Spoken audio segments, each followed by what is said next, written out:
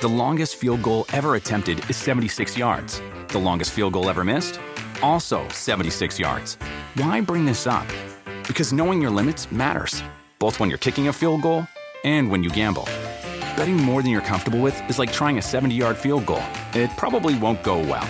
So set a limit when you gamble and stick to it. Want more helpful tips like this? Go to keepitfunohio.com for games, quizzes, and lots of ways to keep your gambling from getting out of hand. Do you want a beautiful lawn? Enter TruGreen, the easiest way to get a great lawn. Just water and mow, and they'll do the rest. Weed control, fertilization, aeration, and more. TruGreen is the official lawn care treatment provider of the PGA Tour, and they have a verified best price, which guarantees you the lowest price with no compromise on quality. You do you. Let TruGreen do your lawn care. Visit TruGreen.com, TruGreen.com, to get the best lawn at the best price with the best people. Guaranteed.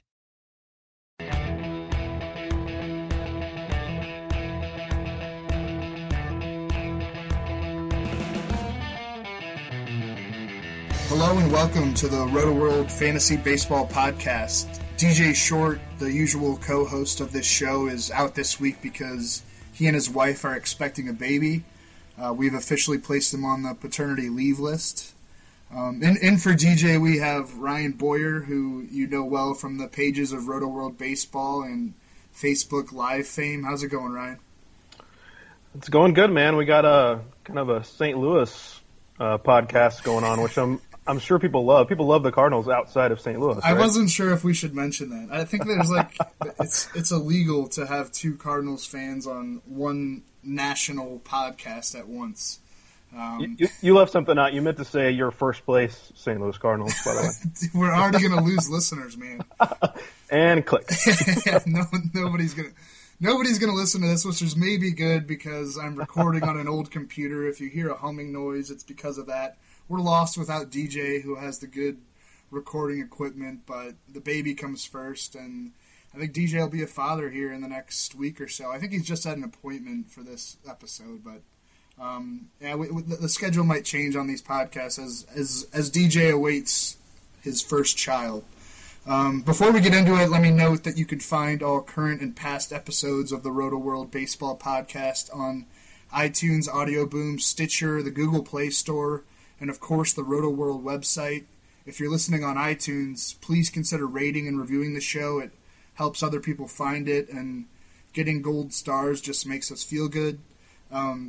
There have been a ton of closer changes around the league this week. That's kind of what we're going to headline here, whether due to injury or ineffectiveness. Let's start with the latest dose of bad news for the Mets. Yeah, Jeurys Familia was diagnosed with an arterial blood clot in his right shoulder on Thursday in New York, and he's going to travel to St. Louis to see Dr. Robert Thompson, who is a thoracic outlet syndrome expert. He operated on Matt Harvey, among others. And things are pretty up in the air, obviously, until that appointment. But the Mets left open the possibility that he could have surgery. And, what that timetable might be, no one really knows yet, but it certainly seems like something that could keep him sidelined for a long time, possibly even season ending. We just don't know yet. But obviously Addison Reed, who filled in early on in the season for Familia while he was on the domestic violence suspension, is going to step in at closer for the Mets.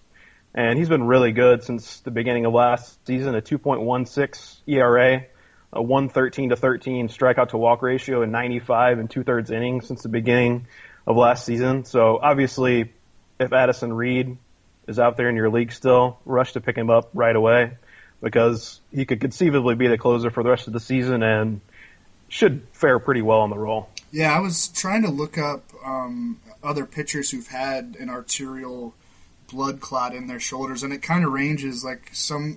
There are some cases where guys are back in a month. A lot of cases, though, it's 4 months to the whole year.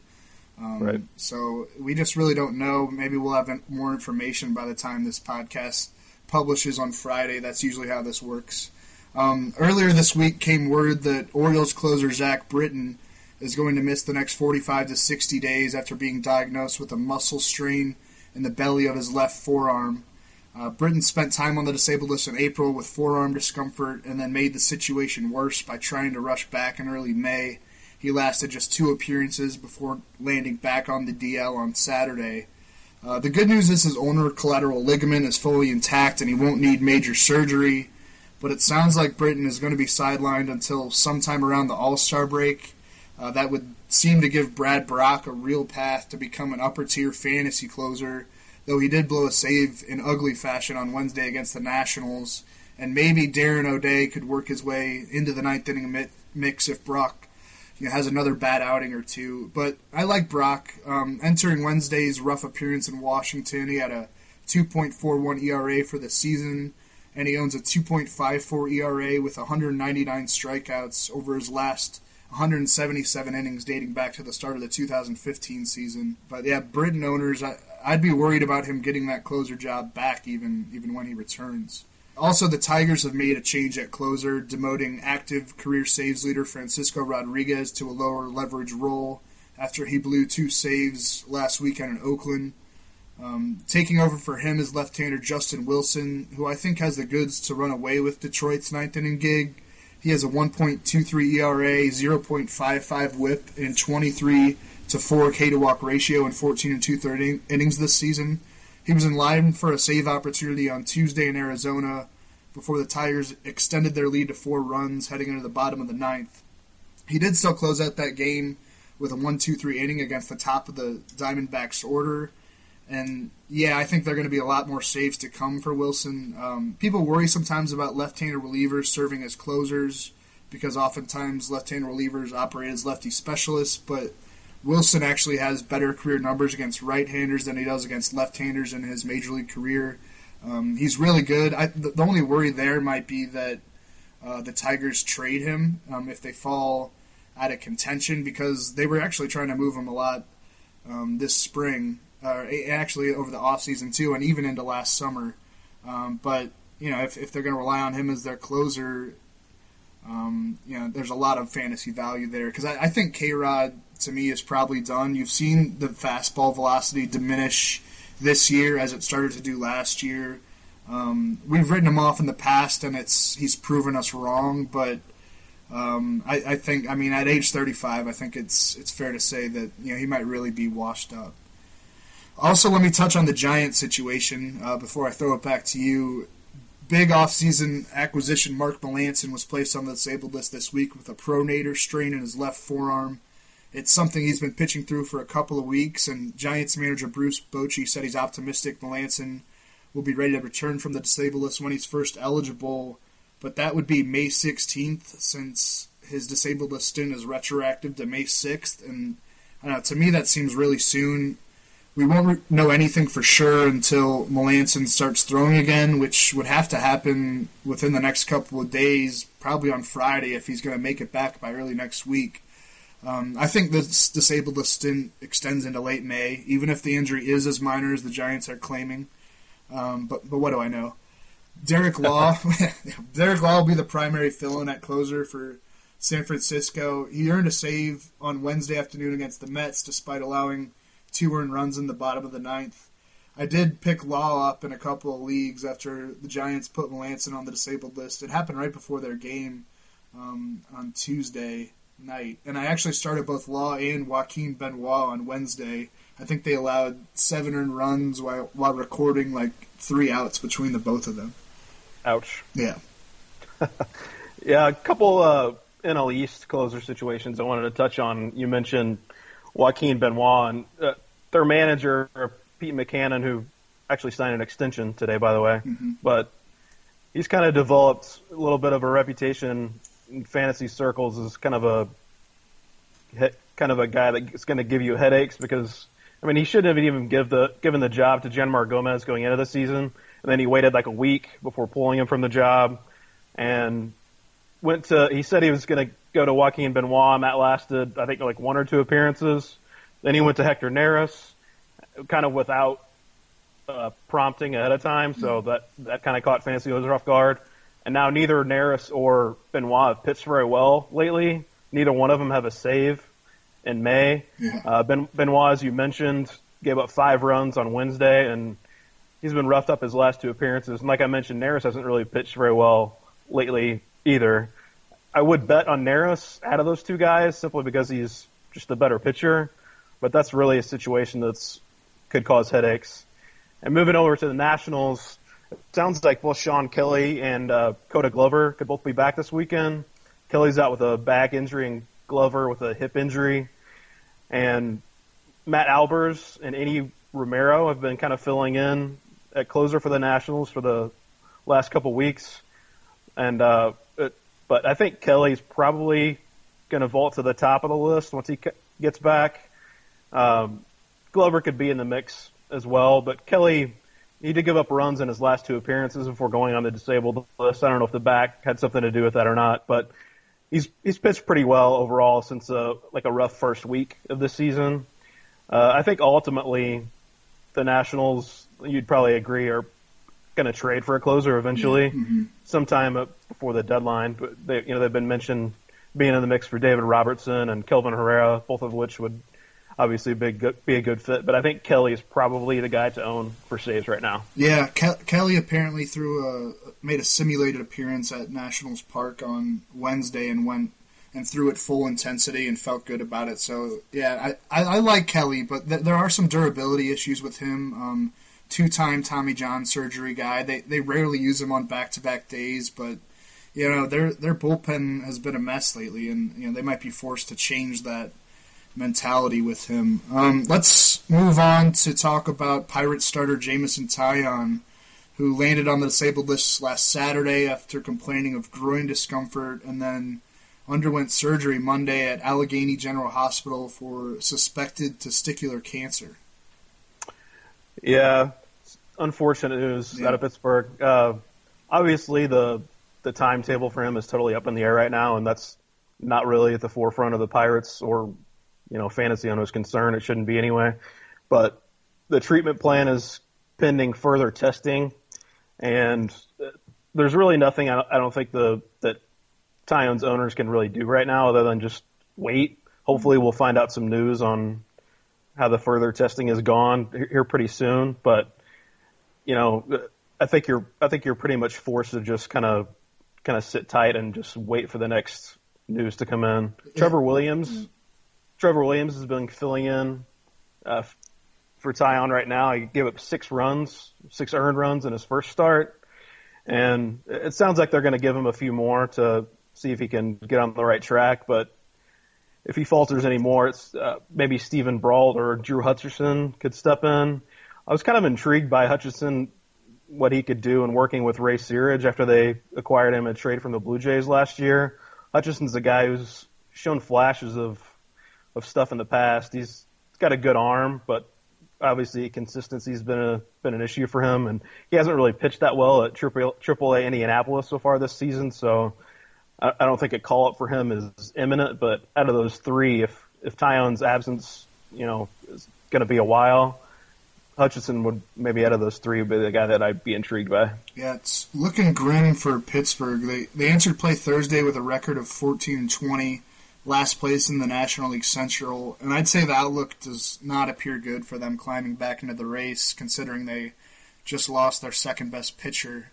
DJ and I talked about this back when Starling Marte got suspended for 80 games for PEDs, that fantasy owners might want to consider what kind of roster changes might be coming from a team that is probably going to be a seller at the deadline. Definitely Andrew McCutchen will be on the block. Tony Watson, the current Pirates closer, is an impending free agent and will probably get moved, which means you might want to stash Felipe Rivero already. He has some of the best stuff in the entire league, a high 90s fastball that will reach into the hundreds with a wicked slider.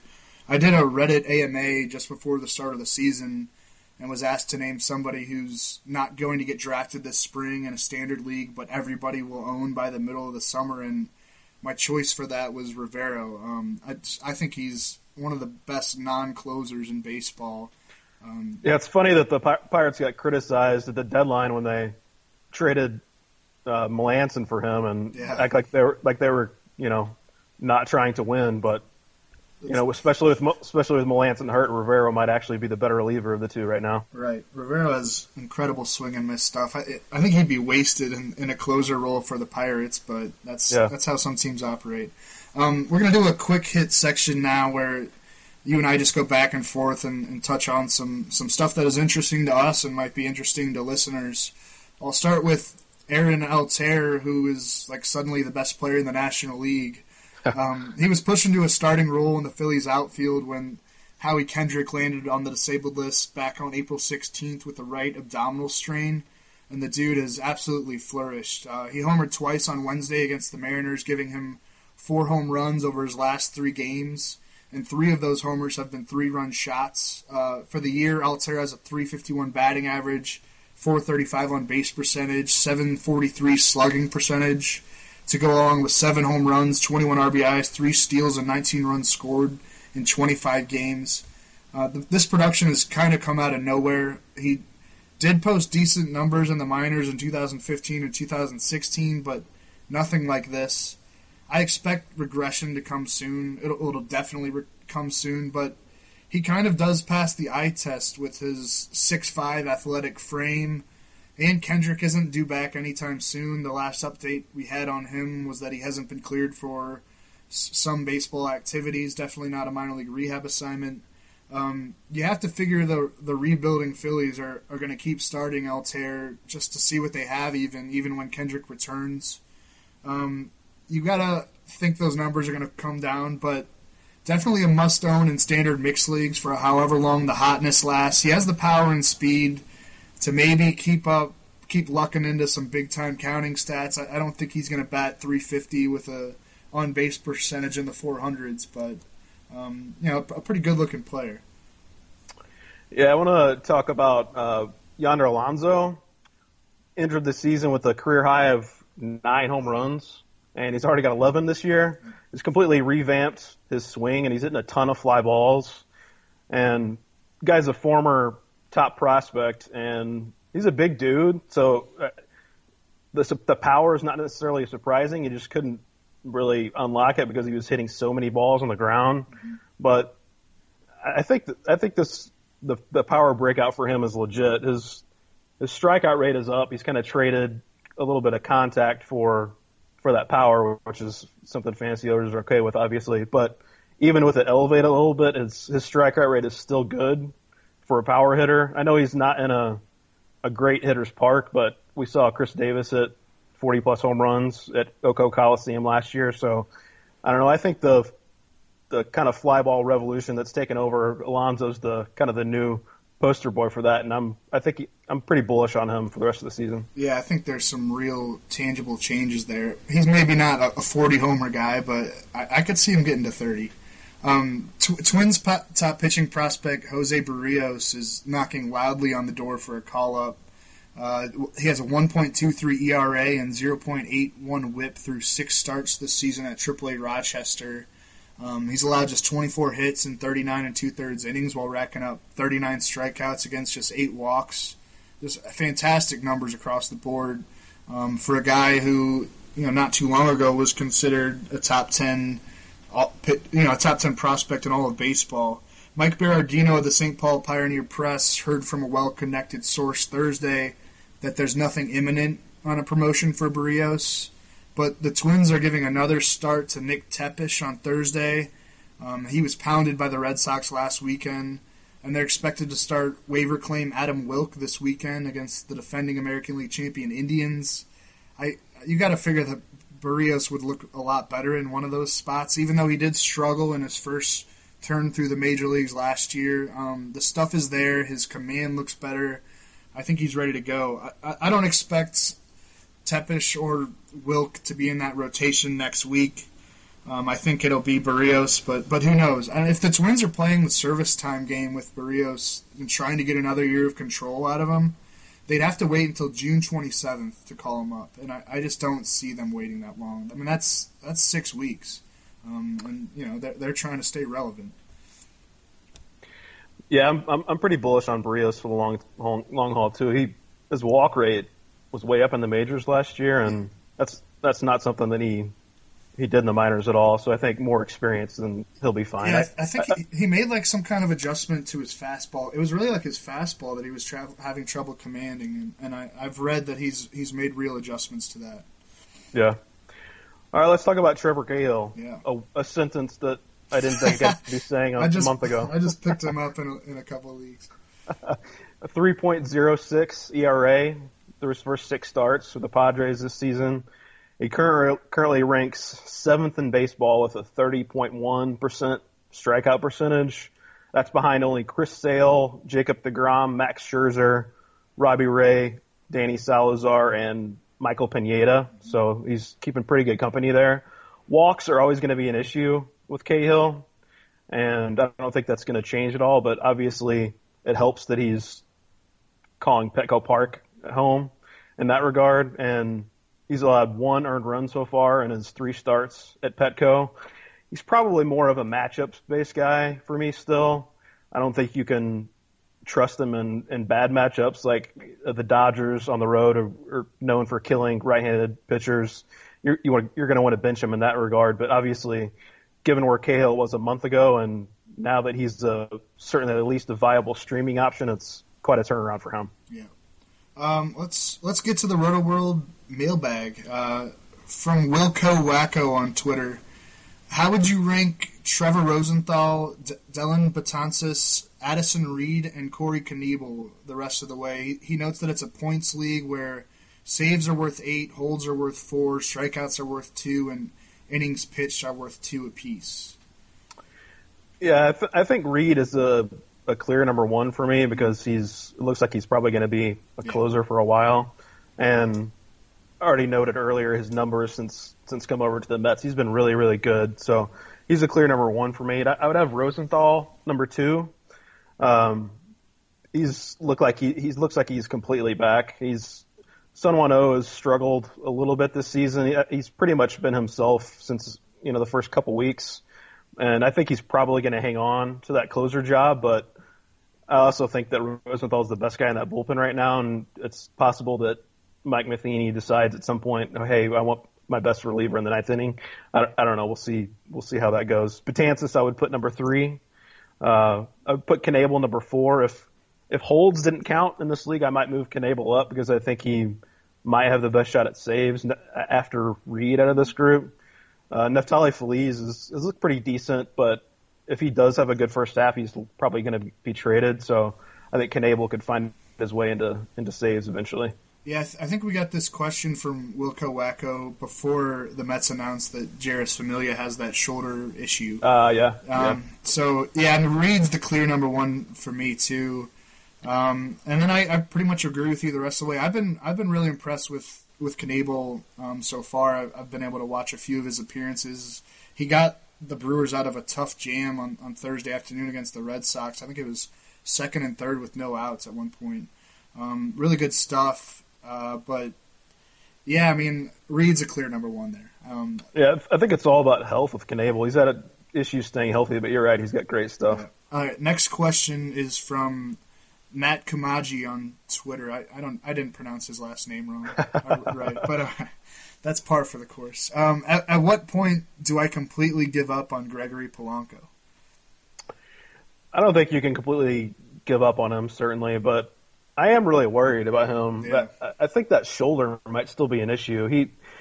He's actually had issue with the shoulder apparently for a few years now. It's bothered him off and on, and during the second half last year, he missed a few games, and even after he came back, it seemed like it was still bothering him. He had a 682 OPS in the second half last year, and obviously he hasn't hit a home run so far this year. And he mentioned that the shoulder was an issue for him during spring training as well. His hard hit rate in 2015 was 30.3%. 2016 it was 35.7%. So far this year it's 20.5%. You want to hear the names that he ranks? Yeah. The only players that rank below Gregory Polanco in a hard hit rate: Gerard Dyson, Jose Peraza, Eric Ibar, Billy Hamilton, and D. Gordon. That's it. Yeah, so that's super concerning to me. Slap hitting speed guys, and yeah, if Polanco's only going to be a speed-only guy, what's his realistic upside for steals anyway? Like 20, 25, maybe 30? I think his career high is 27. Yeah, 25 probably. Yeah, the shoulder is really concerning. Like you said, had problems with it in the second half last season, and then to show up at spring training and still be dealing with it, it sounds like something that's only going to get better with serious long-term rest or maybe even surgery. And you mentioned also about the Pirates, probably being sellers eventually too. That could also mean, if a guy like Polanco is dealing with nagging injuries, maybe he eventually shuts it down and has surgery. So also something to keep in mind with him. Yeah, I'm with you. I don't think you give up on him yet. With the off chance that he gets it. Well, maybe it's not an off chance, but the chance that he gets it going. I mean, his ADP in Yahoo leagues this spring was 61.3. I saw him go as high as the 4th round in some leagues. I mean, you can't just cut bait on a dude like that, but there are serious red flags there. If he's a speed only guy, he's not even really a great speed only guy. I mean, he has 6 steals so far this year, but he probably won't keep that pace. A lot of concerns. Anyway, that's going to do it for this episode of the Roto World Baseball Podcast. Again, if you're trying to find current and past episodes, we're on Stitcher, Audio Boom, the Google Play Store. We always post the episodes at the Roto World website. You can find us on iTunes, subscribe to get the show every week, and rate and review us if you like what you hear. Thanks again for joining us. We'll see you next week.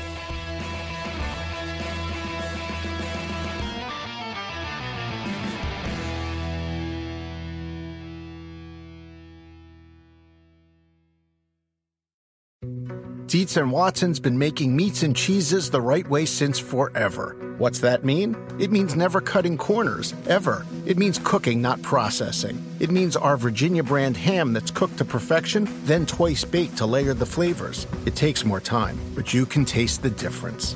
We come to work every day to do it the right way, even if it's the hard way. Because if it's not right for us, it's not right for you. Dietz & Watson, it's a family thing since 1939. The longest field goal ever attempted is 76 yards. The longest field goal ever missed? Also 76 yards. Why bring this up? Because knowing your limits matters, both when you're kicking a field goal and when you gamble. Betting more than you're comfortable with is like trying a 70-yard field goal. It probably won't go well. So set a limit when you gamble and stick to it. Want more helpful tips like this? Go to keepitfunohio.com for games, quizzes, and lots of ways to keep your gambling from getting out of hand.